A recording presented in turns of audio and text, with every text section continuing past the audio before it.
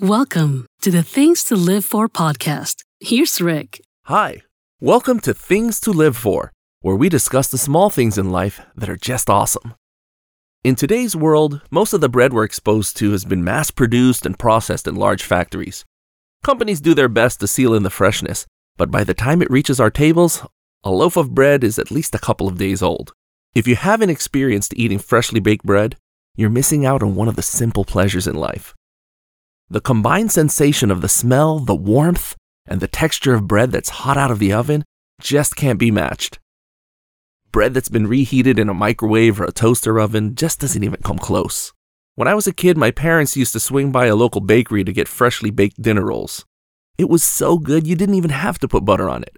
If you did, then you had the added pleasure of watching it melt into a liquid and see it absorbed into the hot bread.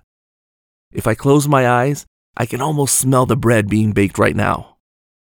Once in a while, try to wake up early in the morning and swing by a bakery for freshly baked bread. I guarantee you won't be disappointed. Thanks for joining us on Things to Live For, where we discuss the small things in life that are just awesome. For more of the Things to Live For podcast, visit thingstolivefor.com. That's things, 2, live4.com. Hey, are you in crisis? Or do you know anyone who might be? You are not alone, and help is available. If you're in the U.S., visit suicidepreventionlifeline.org.